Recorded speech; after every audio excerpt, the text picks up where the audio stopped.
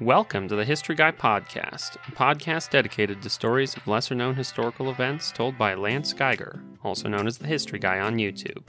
I'm Josh, your host, a writer for the channel and eldest son of the History Guy. We tell all kinds of stories about history, from the modern era to the ancient past, so you never know what we're going to talk about next. One thing you can be sure of, it is history that deserves to be remembered. We at The History Guy are also excited to announce a new way to interact with the team and the History Guy himself at locals.com. Join the History Guy Guild for your one-stop location to chat with other history fans, get updates on the team, and more. You can join for free or pay as little as $5 a month to get access to live chats with the History Guy, looks behind the scenes, early access to ad-free videos, and more. Find us at thehistoryguyguild.locals.com. We look forward to seeing you there. Today, the History Guy tells two stories of forgotten colonization. First, he tells the story of Popham, a British colony started shortly after Jamestown that disappeared into history.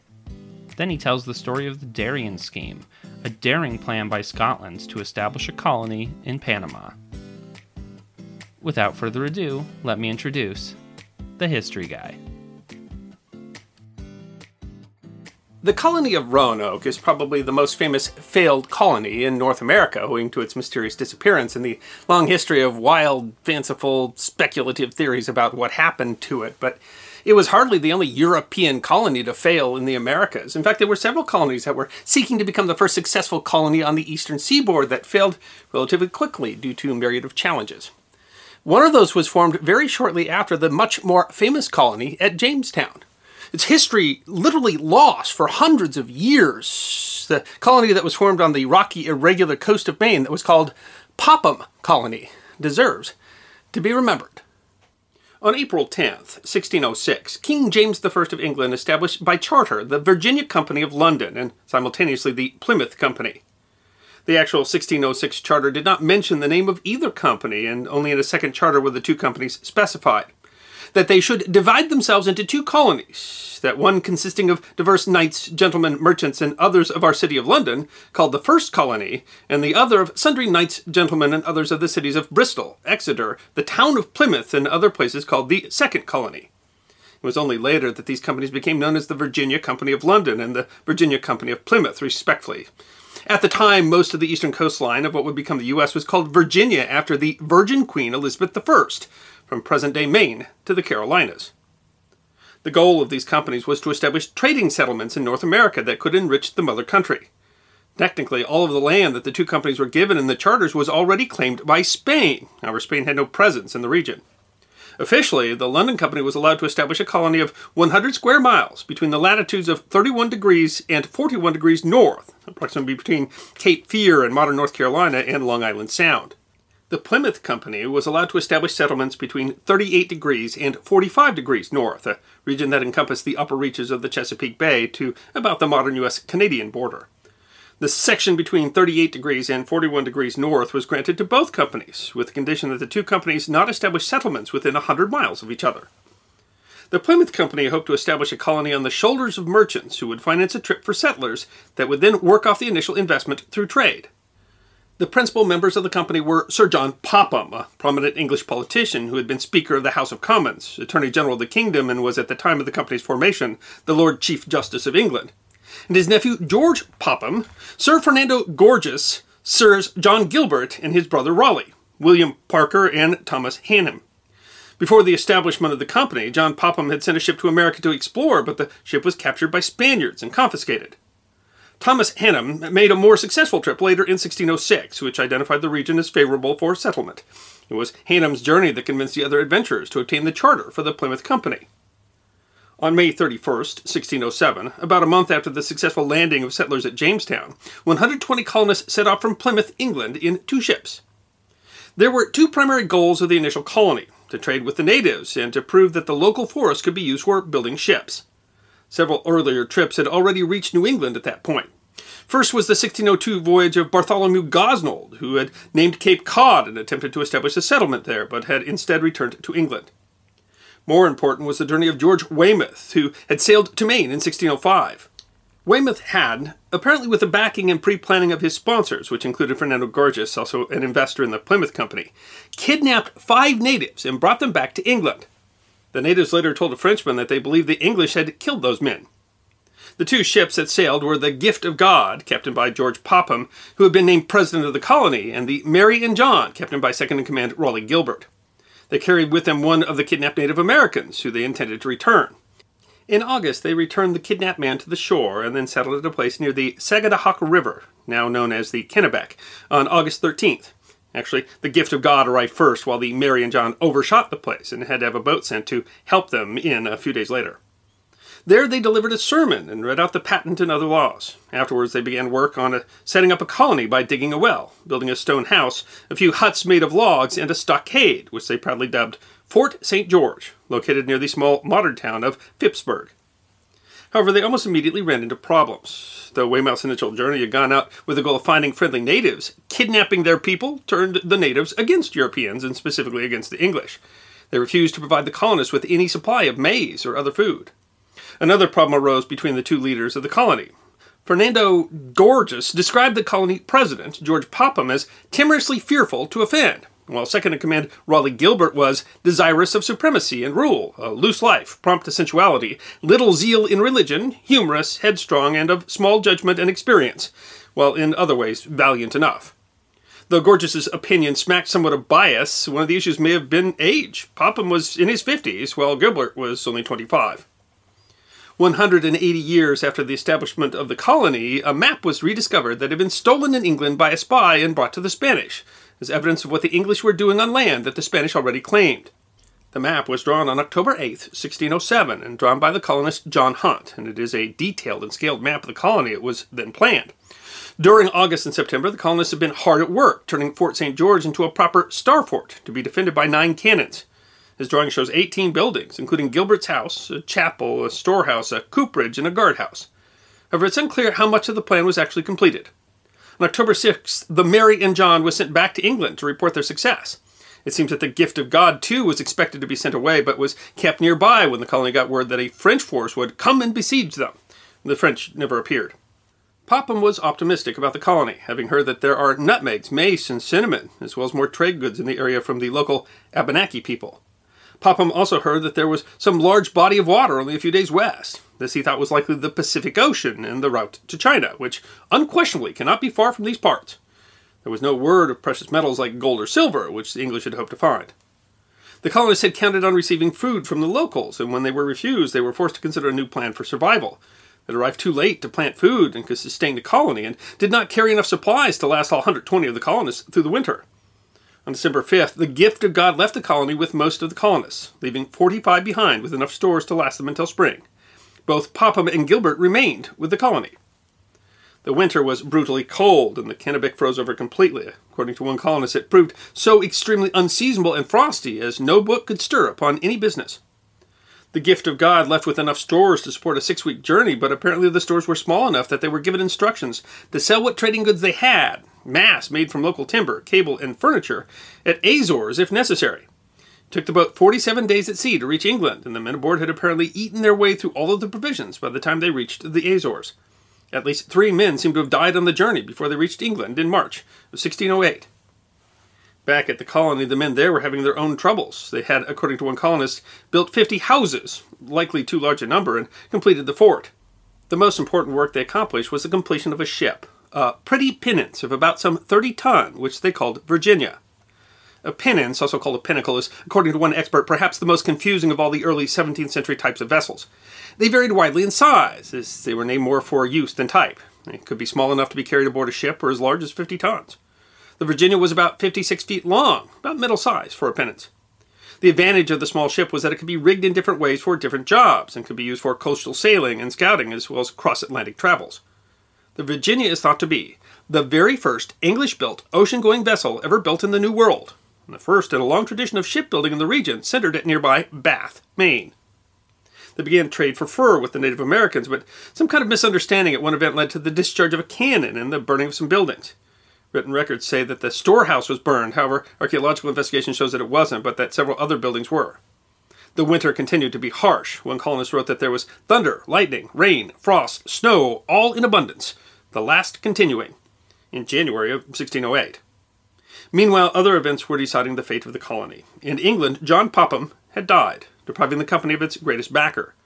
George Popham died on February 5th at the Colony, in unknown circumstances, making Gilbert president. It was under Gilbert that the Virginia was completed. In May of 1608, a supply ship brought news of John Popham's death. In July, Raleigh Gilbert's brother, another backer, died in London. Then Mary and John returned to Popham Colony in September with the news. Raleigh was his brother's heir and was needed back in England to settle the estate.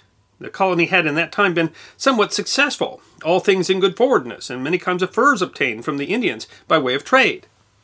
The winter, though it had been harsh, had not actually killed many of the colonists. Popham is the only certain death, although other reports suggested that Native Americans had killed 11, and the captain of the Mary and John wrote that Popham and some other were dead. Certainly the death toll was considerably less than that experienced at Jamestown, further south. Losing Gilbert was apparently the last straw for the colony, however. No other colonist stood to replace him. Without leadership and with the fear that all other winters would prove like the first, the colonists decided to abandon the fort. They re-rigged Virginia and departed, with one colonist writing that this was the end of that northern colony upon the river. The little pinnacle would, however, go on to have its own adventures. After crossing the Atlantic with the Popham colonists, it returned to the Americas with the third supply mission to Jamestown in 1609, the largest fleet England has ever amassed in the West, according to the leader of the fleet, Christopher Newport. The fleet ran into a tempest in July, now believed to be a hurricane, and the largest ship, the Sea Venture, was wrecked in Bermuda. The Virginia, however, survived, apparently having missed the hurricane, and reached Jamestown in October. What happened to the ship afterwards is unknown. The Popham colony seems to have been relatively unique among European colonies in North America in that it didn't suffer mass death. The earlier French settlement in St. Croix had lost nearly half of its population, and nearly half the pilgrims that landed at Plymouth Colony in 1620 didn't make it through the first winter. And unlike Jamestown, the Popham colony seems to have been at least moderately successful at acquiring trade goods that could be sold back in England. Although it only lasted for 14 months, it definitely proved the value of New World forests. There were lessons learned that were useful in future journeys, and it was remarkable in the creation of the Virginia, the beginning of America's shipbuilding traditions. The Plymouth Company fell into disuse until it was reorganized and used to support New England settlements later, like the Plymouth Colony. Remarkably, though, Popham Colony was nearly entirely forgotten until documents were rediscovered in the latter 19th century. It caused quite a stir among historians who, by that point, considered it well established that Plymouth Colony was the first in New England, going to show us that no matter what we think about history, there's always more history to discover that deserves to be remembered. Now's the part of the episode where we get to chat with the history guy. A little bit about what we just heard, what we're going to hear, and some behind-the-scenes stuff you only get to hear about on the podcast. So the Popham colony is a really interesting story, and I think one of the cool things about it is that it's got connections to Jamestown. Its company was simultaneous. Mm-hmm. They were in these similar locations, and yet it was completely forgotten. And we're not just talking, lost, forgotten. Absolutely, yeah. That it was just until someone dug up a note, So that's wild. I mean, when you talk about forgotten history, it's just amazing when history's rediscovered like that. Yeah, and Popham, it sounds like it honestly was in many ways more successful than the other colonies that were so much better known. They just had kind of a series of deaths at the wrong time of supporters and leaders, and they just kind of left. And it's so funny, that it just at that point was just forgotten. And now they're doing archaeology there now and finding where the colony was. So it's a fascinating story, but it's even more fascinating by the idea that this is something that we just didn't know happened for for decades. It had simply been dropped from the human experience, and here we go find out. Wow. It's amazing that stuff like that can happen, and we'll continue to discover things that stuff that we thought that we didn't think happened or that we didn't know. It's so exciting for a historian to think that there's history out there that's been lost that might be rediscovered, and we'll be able to get this whole richer understanding of the human experience. So I mean that makes it just a really compelling story. And we prefer forgotten history on the History Guide, but if you're talking about Roanoke, which is already a problem, we don't know what happened to the Roanoke colony, right? But I mean, lots of people have talked about that, and when you find something that gosh, we didn't even know that happened, that's fun, and it's interesting, and it's people who deserve to be remembered who were almost forgotten. Yeah, it's a great part of this job. We know a lot about history, of course. That's what we spend our days doing. But one of the things is that we're constantly learning new things. All the time. Every episode, you find out things you didn't know, and that's the fun part. Really, kind of is to pick through the the few pieces that you're like, wow, I didn't know this, and to be able to put those in because you know you're releasing a little bit of a treasure where someone else that's listening is going to say, wow, I didn't know that either. Yeah, it's wonderful to be able to do these kinds of stories, and this one, it really is an amazing story because of how successful the colony seemed to be. And I think, I mean, it's a good example of just how, you know, how tenuous those connections really were, because this is one where, I mean, honestly, in some ways, more things went right than almost anywhere else. I mean, gosh, Jamestown, you know, had was a disaster in some ways, and yet they just kept fighting to keep it there. And this one, they had relatively few deaths, even compared to you know, the Plymouth colony in almost the same location, hardly not very far away compared to most of the colonies, and yet still it failed and was relegated to complete obscurity to the point where no one even remembered it. It's hard to imagine you put that much into it, and then one day it's like, we'll leave. We're done. We're done. We're gonna go back. It's that importance of leadership, and I mean, that was always true. At any of these colonies, you had to have a good leader. But it's amazing that, you know, they had a couple of guys, and essentially, you know, the leader at Popham dies, and then they lose a couple of important backers, and there's just... Well, and the guy who's the leader has to go back because his dad died, and you put it all together, and they have to, you know, they just said there's no one here that can lead this colony. No one stepped up, and it's incredible, because if someone had, you know, if this had been a successful colony, which it seems to have, I mean, there was always a struggle to make all the colonies struggled to make money. In most cases, I mean, even, you know, Jamestown was not a huge financial success for the most part for the people who supported the company. There was always a fight on that, but this one seemed to be more successful on that front initially than Jamestown, or honestly Plymouth, or quite a few other colonies that tried that kind of thing. And despite financially, and as well as, you know, they didn't have the mass death, and so it seems like this could have, you know, eventually, and you know, this could be the country of Popham, you know. We have a state called Popham or something. And Thanksgiving we celebrated around, you know, what something that happened at Popham as opposed to. Well, you know, Popham had still been going strong when the Plymouth colony arrived. You wonder, you know, if that would have been helped support the Plymouth colony. So there's a lot of what if there, but it's just, and you wonder, you know, are there more? Yeah. Are there other colonies that went out there that didn't have, you know, even as good a documentation as this one? The Vinland saga was very similar too, in that it was really lost for a very long time. No one knew about that at all, and was, you know, kind of rediscovered some of the sagas and realized, you know, so how many, you know, really what was the first colony in the Americas? That's a long discussion. It's always been a long argument. Yeah. And you know, that's what you'd say about, you know, Columbus. He's the one who stayed.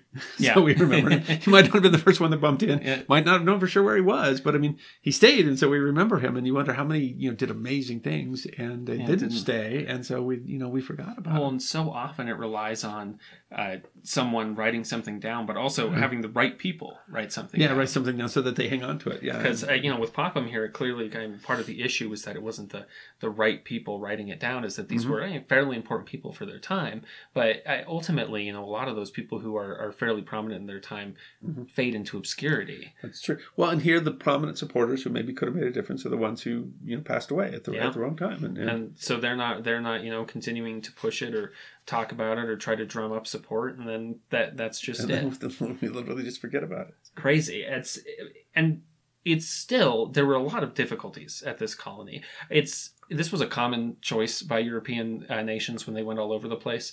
They'd go find a place and they're like, all right, we're going to take some people home to like Christianize them or civilize them or whatever, so that we can bring them back. Yeah, they did kidnap at the start, and that ended up causing poor relations with the Native Americans. But so, apparently, if you show up and grab 5 of their people and just sail away with them so that they think you've murdered them, puts you on the wrong side. And they remembered very clearly. I think it's, you know, they knew who the French were and they knew who the British were, and they were like, all right, the French did not come and kidnap our people, but the British did. Not that the French are, you know, completely innocent of that kind of thing. Yeah, but the French actually very much treated differently with the indigenous peoples, and that I think that made a difference. I think there was a long time when actually the natives were more likely to treat with the French than with the British, and then there was a point where they're more likely to treat with the British than the Americans. And then the British weren't coming there to take things, and the Americans were going to try to take it. And you know, it's I mean, that the connection between the old world and the new is one of the most important events in human history. Absolutely, yeah. But it certainly had enormous costs for this thing that we call the New World, and you know, starting with 5 of their, imagine there's just 5 of your friends. Imagine if the town next door wants to learn about you, and so they just drive out to the edge of town, grab 5 dudes, drive away with them, totally against their will. No, they don't leave a message. They don't tell you what they're doing. Yeah. I think that because these days, we would think, most people I think would be like, oh, well, I can understand why they'd be mad at me if we did that. It's quite clear that the Europeans of the time didn't really consider that. They weren't really thinking, oh, what will this do to our relations? I'm quite sure that they thought when they were kidnapping these people to Christianize them that they were improving their souls and sending them off to heaven and rescuing them from savagery or something. And that's I mean, those were typical views of the time, and wrong, and it came back to bite them. Well, the natives were certainly not about kidnapping. I mean, that's also true. It's not like they were innocent of. But I mean, if you want to talk a true clash of cultures, especially since these are people just showing up and said, okay, I'm gonna live here now. Yeah. And very, very, very different cultures didn't. But you understand why they were like, I don't think we want you guys around. You kidnapped our people, and brought them back. And how much difference those, if they'd had a peaceful relationship, it would have been. I mean, that's where Thanksgiving really came from. Is that was a peaceful coexistence for some time. Yeah. Ultimately, I mean, most of those relationships soured somewhat because. The Europeans wanted to expand. You're both living on that same land, there was only so much room. Yeah, and so which is where it goes. But Popham ultimately is able to, even despite initial bad relations with the local tribes, they did okay, and they were able to do trading with them, and it's interesting. And trading that was economically valuable at first, and it's as a colony, it's a lot like a lot of other colonies. It's amazing some of the things that they did, but what's still most amazing about it is that then they just packed up and left, and everybody forgot that they were ever there. Just done. They just walked away. Yeah. And you do wonder because, if we didn't know anything about it, it's awfully hard to just stumble upon this kind of archaeological site. There's just so much. And how do you understand what it is even if you get there? If you don't have any kind of... Well, we have that problem all the time. That's a problem with Norse sites we find in in Canada and stuff, is that we still just don't know enough. There's nothing written except for, the sagas. And the sagas are somewhat ambiguous. Yes, and are, intended to be stories. So how to... But, it's also extraordinary to think how much record is still laying around England. Seriously. Letters or whatever. Because, there's so much history. And so you've got, somewhere in a library somewhere is something that was amazing at the time that's completely forgotten today. And that someone hasn't, it's sitting in a box someplace and someone hasn't given it the attention it maybe deserves. But the problem is there's just so much of it. And that's before we start talking about the many, many documents that were burned or lost or otherwise have been, are sitting in an attic someplace with no one to even know they're there. Yep. I think Popham is such a cool story. I think it's interesting. It's the first place that the English built a ship, and it's a real ship, not just sails across the ocean multiple times. It's an amazing little vessel, and especially in a place that ended up being just a center of shipbuilding, throughout history, and the first place that they built one. There's just a great poetic justice there. It's not like Popham became a shipbuilding works. No, but I can't imagine. It's hard to imagine today that you show up on a shore and with nothing but an axe, turn the forest into a sailing vessel that can sail back and forth.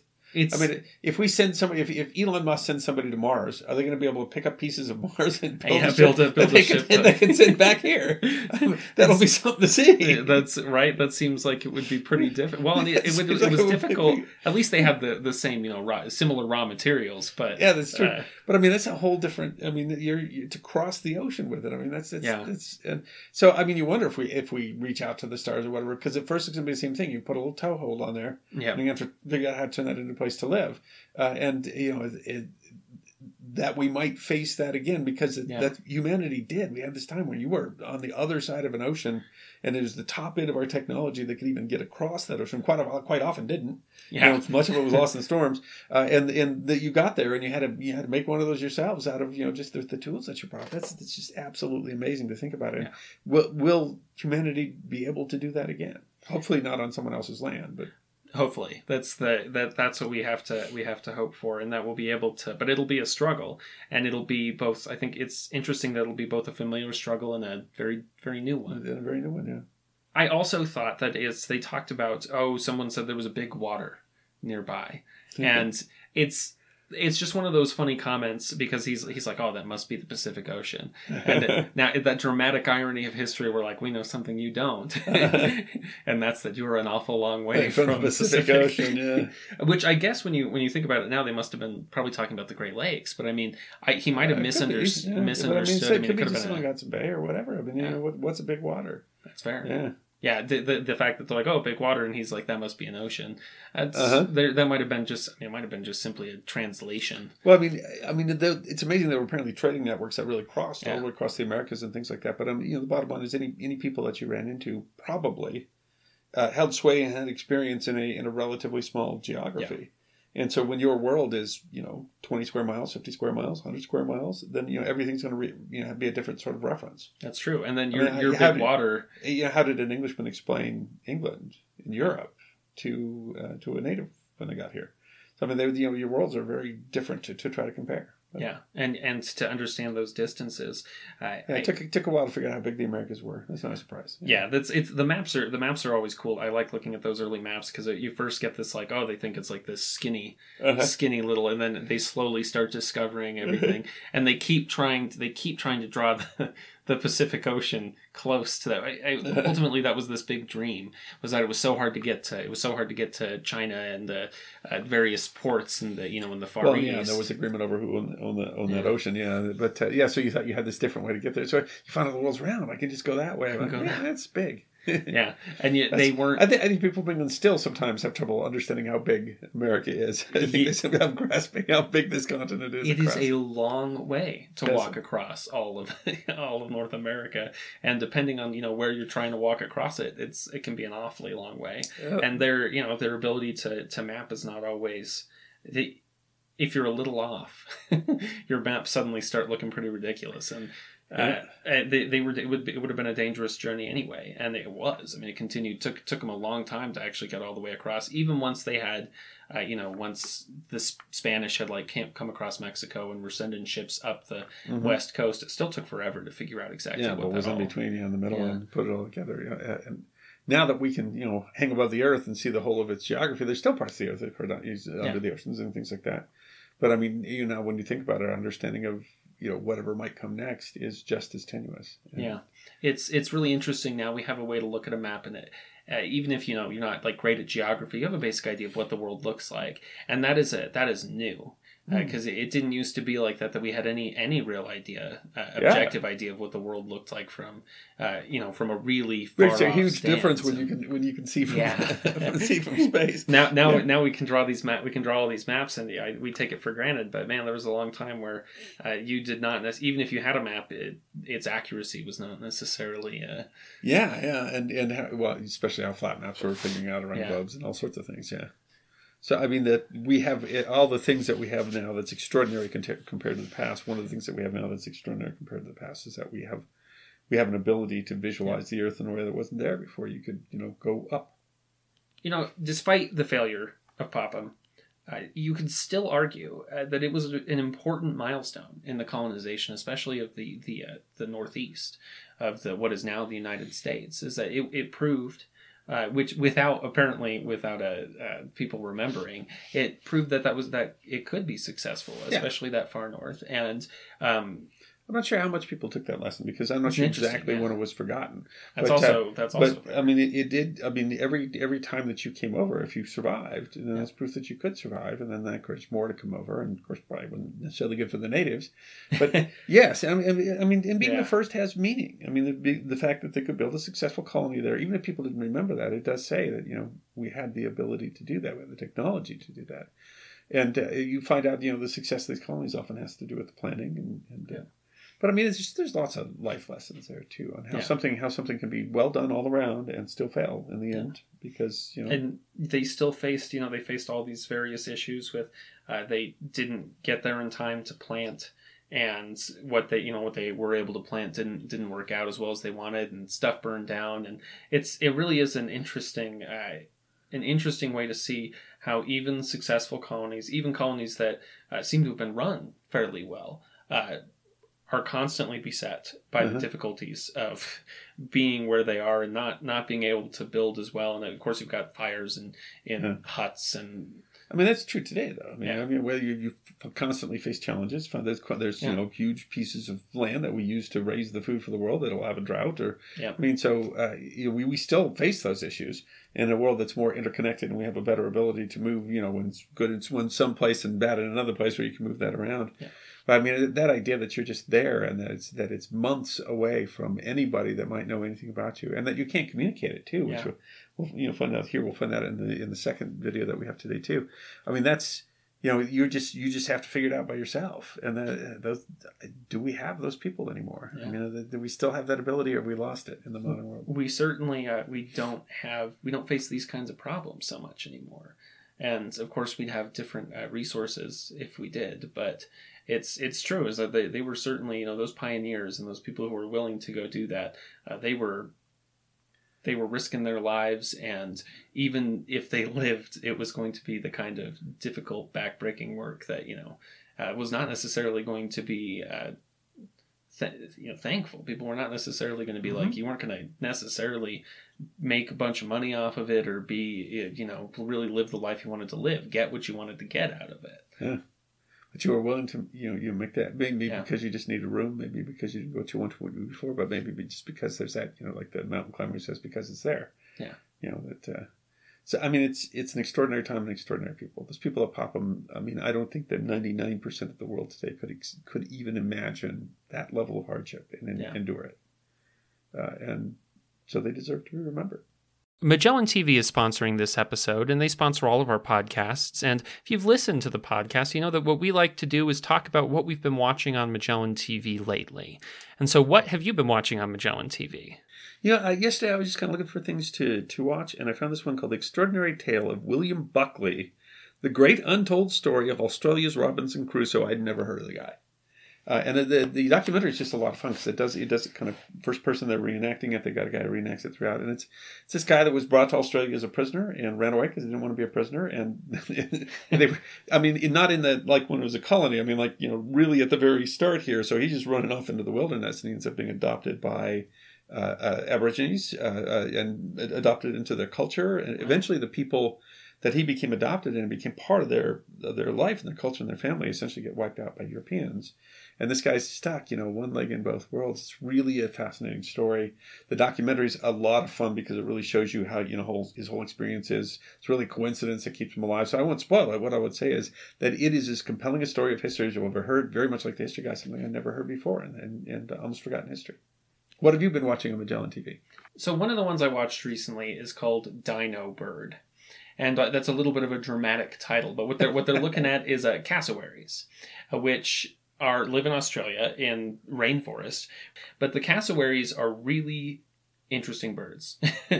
They are known as some of the most dangerous birds. They've got this nasty claw. Although I was reading some stuff, apparently they're not perhaps as deadly and dangerous as their reputation would suggest. I wouldn't mess with any bird that looks me in the eye. Yeah, that's right. That big, that heavy. Yeah. But this one was mostly about this particular cassowary who was an old woman, and she is named Bertha. And she, in cassowary world, it is the women who run. They rule the roost, and so she is going around and laying eggs with random males. She chooses who she wants to have eggs with, and then she lays those eggs and she leaves. She's like, "Dad, that's up to you. I don't really care what happens after this point." And so it's up to the males to raise the up to the males. The males raise them completely from egg to adult. Fairly uncommon in nature, where it's solely a male that does the child rearing. But Bertha is quite a character. She is somewhat frightening. They talk about, she walks up to this young male, and they're like, oh, she's intimidating, and I'm like, yeah, I'd be intimidated by her too. Yeah. But it's also the difficulties of being a cassowary and the Yes, civilization encroaching on them.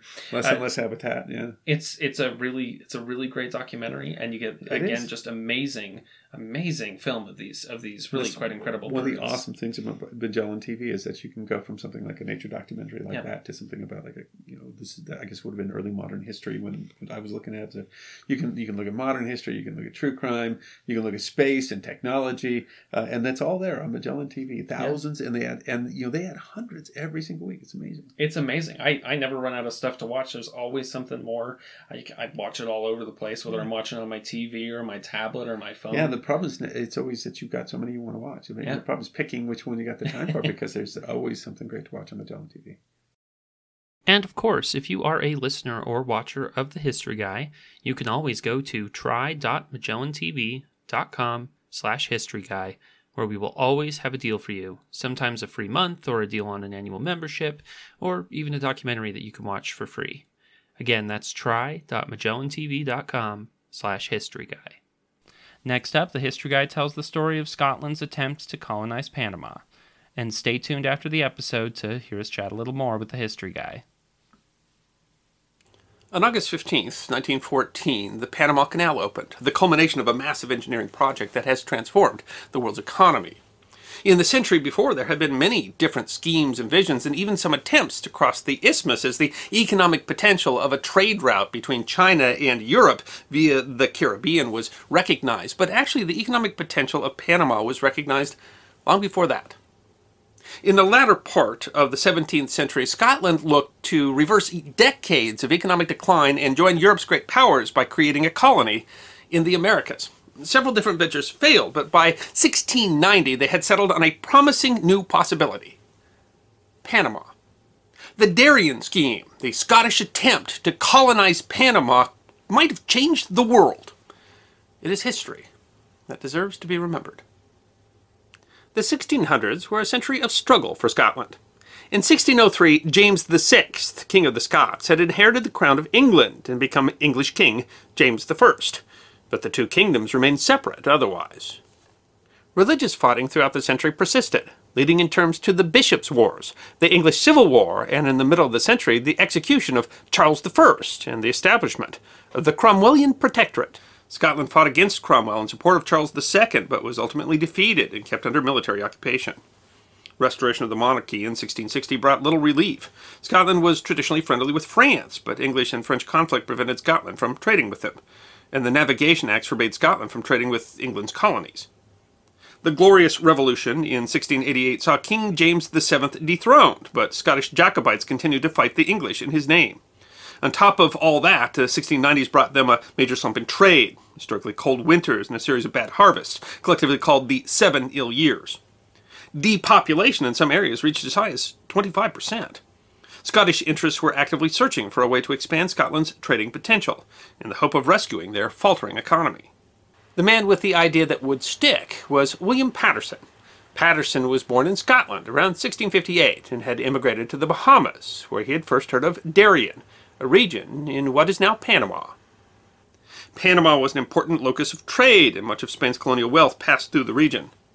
First sighted by Europeans in 1501, in 1510, Vasco Núñez del Balboa founded a town in Darien, the first city founded by conquistadors in mainland America, although it was abandoned in favor of Panama City. In 1534, the Spanish king even ordered a survey to assess the feasibility of building a canal across the region. Paterson saw potential in Panama, and on his return to England, he attempted to convince the English to establish a colony there. The English were then involved in a war with France, didn't want to antagonize the Spanish, so they declined. Paterson also tried to convince the Dutch and the Holy Roman Empire to establish a colony at Darien. Patterson, wealthy from his part in the slave trade, and after having played a significant role in the founding of the Bank of England, finally returned to Scotland, where he was able to convince the Scottish government of his plan. Scottish enterprises had attempted colonization in the Americas several times before, first at Nova Scotia, which was finally successfully settled in 1629, only to be lost to the French by treaty in 1632. Half of the New Jersey colony was designated East Jersey as a Scottish settlement, although it would eventually be merged into a royal colony. Scotland was also able to secure part of Carolina as a Scottish colony, which was then wiped out by the Spanish only 2 years after its founding. In 1693, the Scottish Parliament passed legislation allowing for a joint stock company that could found colonies, the Act in Favour of the Scots Trading Company trading to Africa and the Indies. The Scotch Trading Company was meant to be the Scottish equivalent to the British and Dutch East India Companies. The act forming the company granted it exclusive privilege of trade between Scotland and America for 31 years and a perpetual monopoly to arm and equip its ships in trade to Asia and Africa. King William III was fighting in Europe at the time, and on his return he remarked that he was a little surprised at the sweeping nature of the concession given to the company. Though the location was initially kept secret, the endeavour was heartily supported by the Scottish populace. The Scots opened up subscription books to support the company in London on November 13, 1695, and they closed only 9 days later with £300,000 subscribed. Then the first of many roadblocks appeared. The English government, listening to complaints from the East India Company, discouraged investment, and many of the investors suddenly withdrew. Scotland next sought subscriptions from Holland and Hamburg, both of which fell apart thanks to English influence. Scotland had only one other option for financing: the Scottish people themselves. "All ranks, yea, the body of the nation, are longing to have a plantation in America," Scottish promoters advertised. Initially, the company was supported only by the Scottish elite, but without foreign assistance, the company couldn't be financed on the backs of the wealthy alone. Since England was actively sabotaging the effort, the average Scotsman was suddenly interested, as a display of patriotism. Scottish historian Peter Hume Brown would later say that there has been no such enthusiasm in the country as was shown by all classes in their eagerness to invest their savings in the company. It was fueled, another historian said, by an astonishing outburst of patriotic defiance. Without foreign support, the company had to increase the necessary figure as well, seeking £400,000 sterling. Despite widespread poverty, the people of Scotland showed up. The amount of money subscribed was incredible. It's been estimated to be 20% or more of the total capital available in the country. The Scots had pledged £2.5 sterling per person. Even critics were impressed, with one writing, "To be short, they came in shoals from all corners of the kingdom to Edinburgh, rich, poor, blind and lame, to lodge their subscriptions." The company also broke tradition by allowing women to invest, of which a large number did, including 22 widows. While they considered other activities, Patterson's plan became the primary goal. Perhaps the most progressive aspect was for the colony at Darien to be available to all countries for trade. In general, trade at the time was of the mercantilist system, usually controlled by a single country or company that kept others out. Adam Smith's Wealth of Nations, which championed free trade, wouldn't be published for another 80 years. With the money in hand, the Company of Scotland bought supplies and ships, and they researched the region, and as with all good stories, they turned to pirates. They consulted the recently published A New Voyage Around the World by pirate William Dampier, who had crossed the Darien Isthmus, and invited another pirate, Lionel Wafer, to consult. Wafer had been abandoned on the isthmus, and was taken in by the indigenous locals, who undertook to cure him. Wafer said that there was little Spanish presence in the Caribbean, and that the wild locals lived some distance from the shore, which would allow the Scots to build a port. He also told them where to build a fort, and of the locations of fresh water. Wafer thought that the Darien Isthmus was one of the most valuable spots of ground in the world. In only 3 years from the company's inception, it was able to execute its daring plan to outfit and send an expedition to form a colony in the New World. On July 14th, 1698, the first 3 of 5 ships set sail from Leith to the Caribbean, only a few months delayed from their initial goal.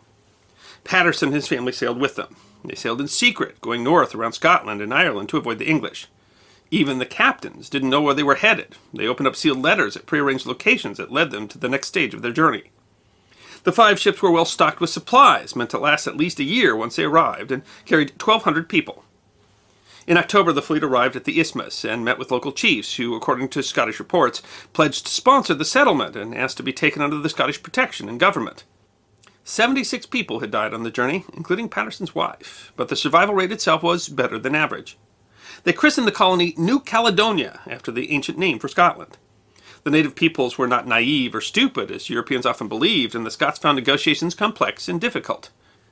The indigenous people were attempting to work the various powers against each other. Even as the Scots arrived, an English agent was attempting to negotiate a colony on the isthmus.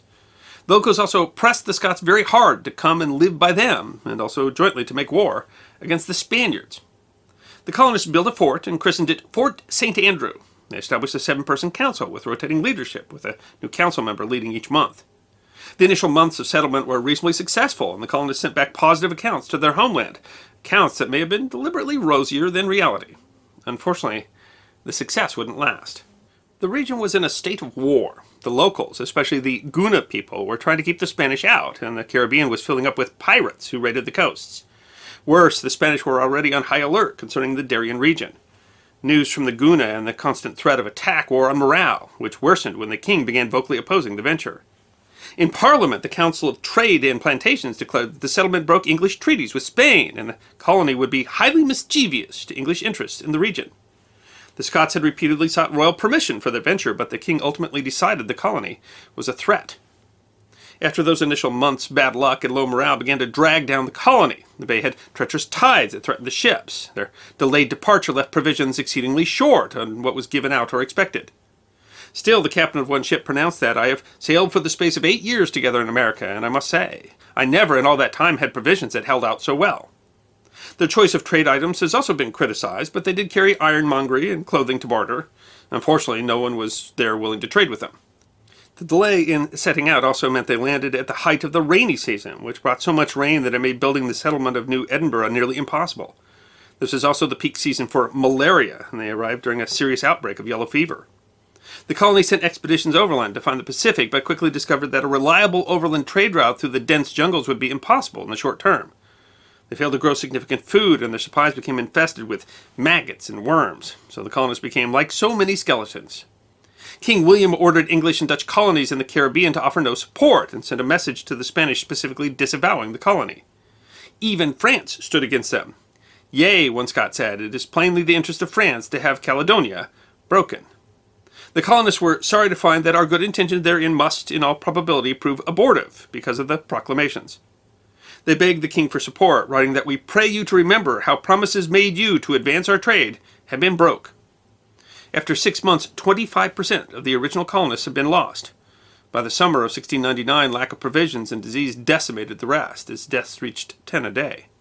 By July, the remaining ships fled the colony and limped to the small settlement of New York after they were turned away in Jamaica. Just 300 of the initial 1,200 colonists would return home. Unaware of the disaster, 2 ships and around 300 new colonists arrived at the abandoned colony in August, but found nothing but ruins and graves. One of the ships burned in an accident in the harbor, and the other sailed back home.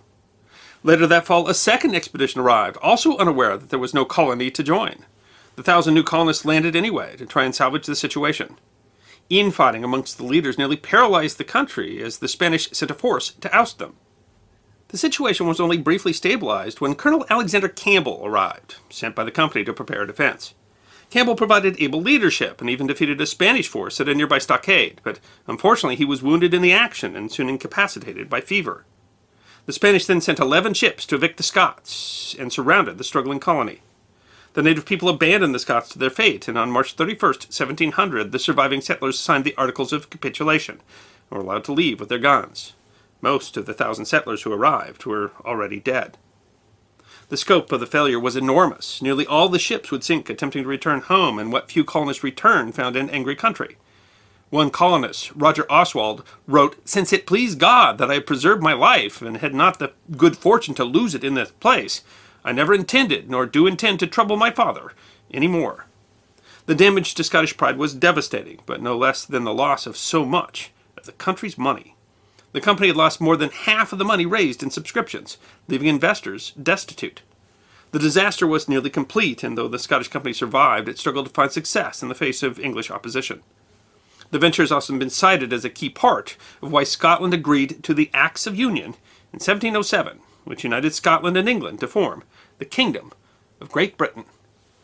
The disaster at Darien has long been held as an example of a small country whose ambitions exceeded their ability, but the fact is that the Scottish settlers at Darien were as well prepared as any of the other European colonists who had made that dangerous journey. Although the obstacles faced by the colony at Darien were perhaps larger than any of those other ones seeking to establish a new life in the New World.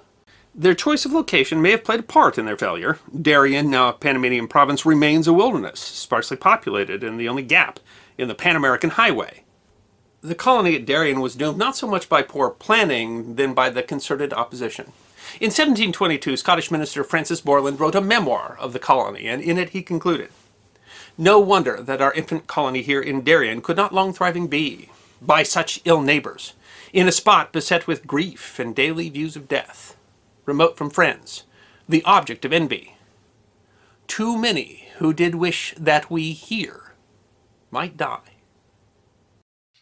So when you talk about colonization and empire, one of the places that doesn't come to mind is Scotland. Scotland, yeah. And Scotland has an interesting story because, I mean, honestly, their problem was England, and that no matter what they tried to do, England was essentially trying to cut them off from it. Trying to stop them from being the kingdom they wanted to be. Yes. Yeah, and that's true in this story too. Is that England plays its part, but it is amazing how they come together to make this colony. Mm-hmm. It is a story. It is. I can't think of any other story. It's astounding, that they got there even. Yeah. But I mean that unlike all these other colonies, it wasn't that just they were fighting natives and nature, and they're in the middle of tropical malaria zone. But every other European power doesn't want them there. They're like mad that you're sitting off there in Panama or Nicaragua or some. They're not there, but they don't want you to be there. So they were fighting everybody in order to try to hang on there. It was. I mean, you can look at it now and be like, man, that was a hopeless fight. But I can see it was a big deal for Scotland, and it was truly a national. I mean, I mean, maybe even more than any of the English colonies was how much they committed to it and what it meant to them. And so, I mean, it's tragic that it fell. It's really tragic that it had to, essentially be constantly attacked by other Europeans until they were gone. But I mean, the colony fails. 1,000 guys show up that were supposed to come to the colony, didn't know that it failed. They just go, we'll try again. Incredible. It's absolutely, and then we were talking about that communication. Imagine that you can't send a note saying, don't send the next 1,000 guys. This didn't work out. But they did, and that they got off that boat and that they kept trying. It's absolutely extraordinary. Can you imagine getting off your boat? You're expecting to find something, at least a colony there. Yeah, a thriving colony that you're joining. Yeah. And what you find is an abandoned... Yes, an abandoned fort, and that's it. They're like... And you decide, well, you know what? Let's just give it another try. We'll try it again. Yeah, not very many of those made it out, but it's. I mean, it says a lot about what's going on in Europe at the time that people are willing to risk themselves like that, and how some places they're just sending the convicts because they got no choice, and in some places it's really people that are looking for elbow room. Yeah. But that there's just a different spirit than we can imagine today. I mean, it's tough to move to a new city. Imagine moving into an abandoned colony in Panama, tropical, from Scotland. Yeah, from Scotland, yes. I just can't imagine how unprepared that was. Nothing. When England goes to Plymouth or Virginia or even Popham, those were at least vaguely similar compared to the absolute night and day that must have been going from Scotland to Panama. And because people that had been involved in this sort of thing said this is one of the best prepared, best organized expeditions ever seen. It's in the best supply and everything like that, and still you couldn't survive. Couldn't do it, and it was a difficulty. I mean, it was hard enough. It's hard enough to make this successful. And, we talked about how really very few of the colonies really made a lot of money. And, of course, Spain made a ton of money. Yes. Well, that's a fair point. Yeah, because Spain's, became a world power because of it.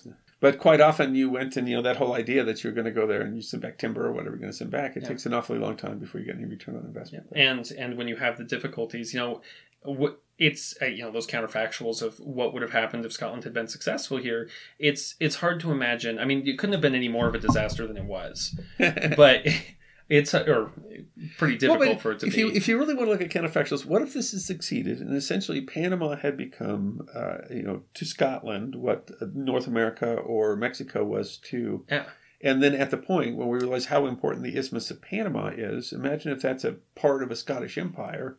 I mean, that could have been an enormous fortune for Scotland. That's a good point. And Scotland might be a more important nation today than England. Well, I mean, now they're Great Britain, but I mean, and at the point that all the stuff that's going on in to create the Great Britain and the United Kingdom and all that sort of stuff, when you have a personal union between them, if Scotland really is as much a world power, or maybe has something more sellable even than the North American colonies we're having, what would that mean for the history of England and the United Kingdom?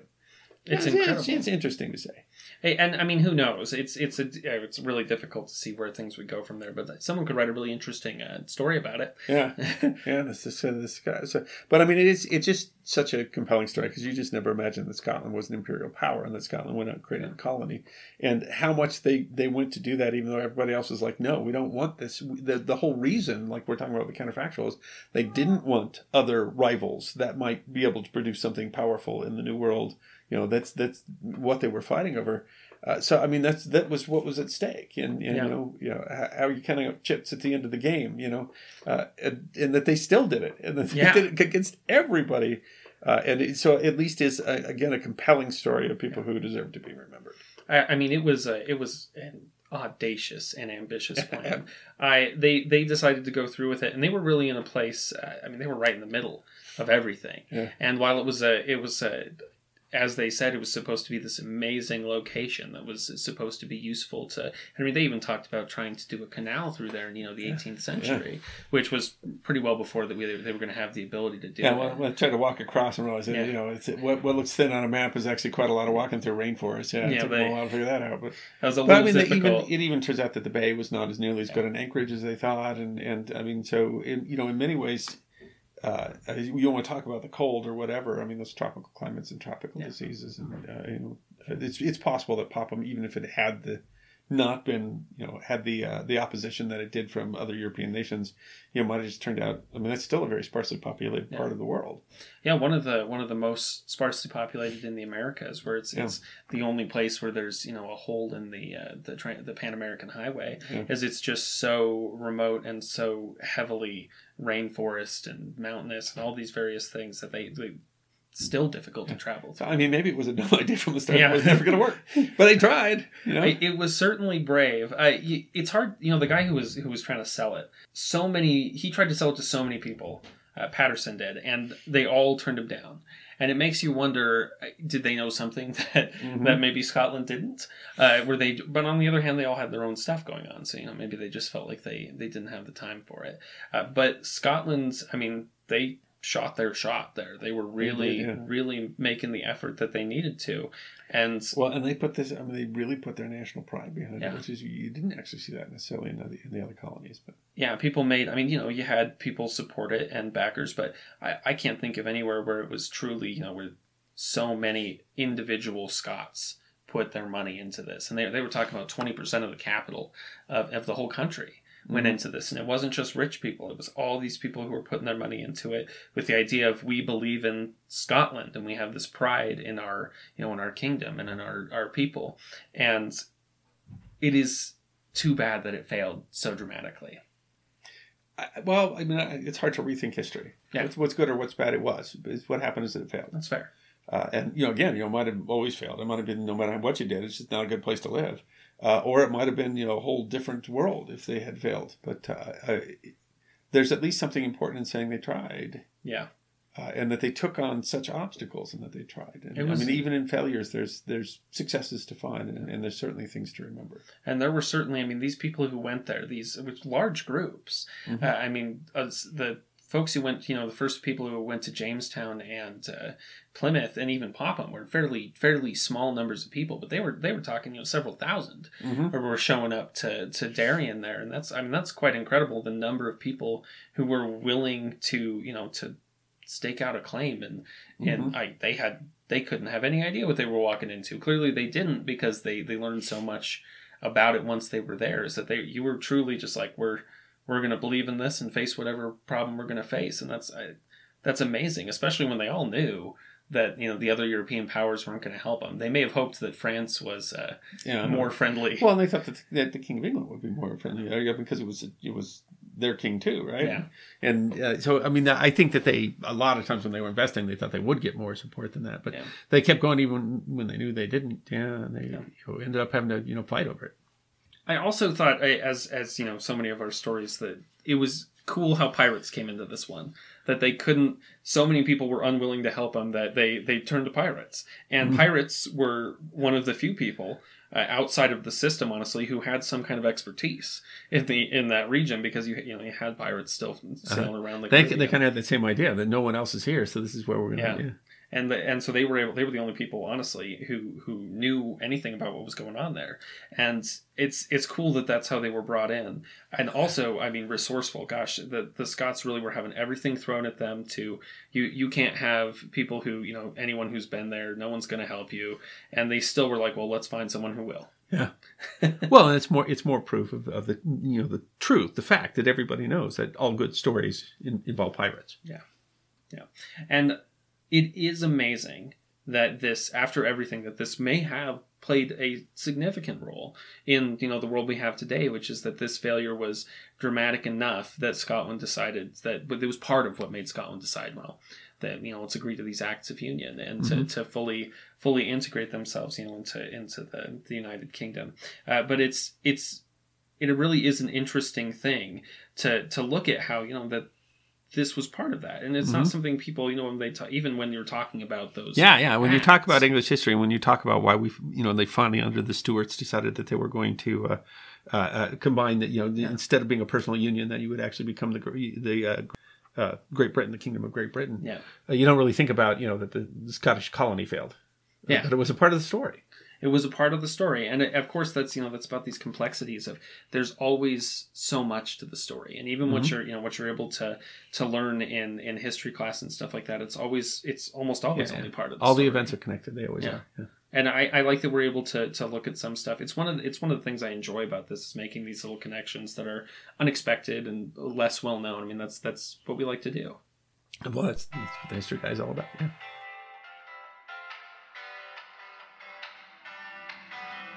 Thank you for listening to this episode of the History Guy podcast. We hope you enjoyed this episode of Forgotten History, and if you did, you can find more on our website, thehistoryguy.com. We release podcasts every 2 weeks, so stick around if you want to hear more podcasts of Forgotten History. You can also find us on Facebook, YouTube, Instagram, Twitter, and Patreon. You can even get a personalized message from the History Guy himself on Cameo.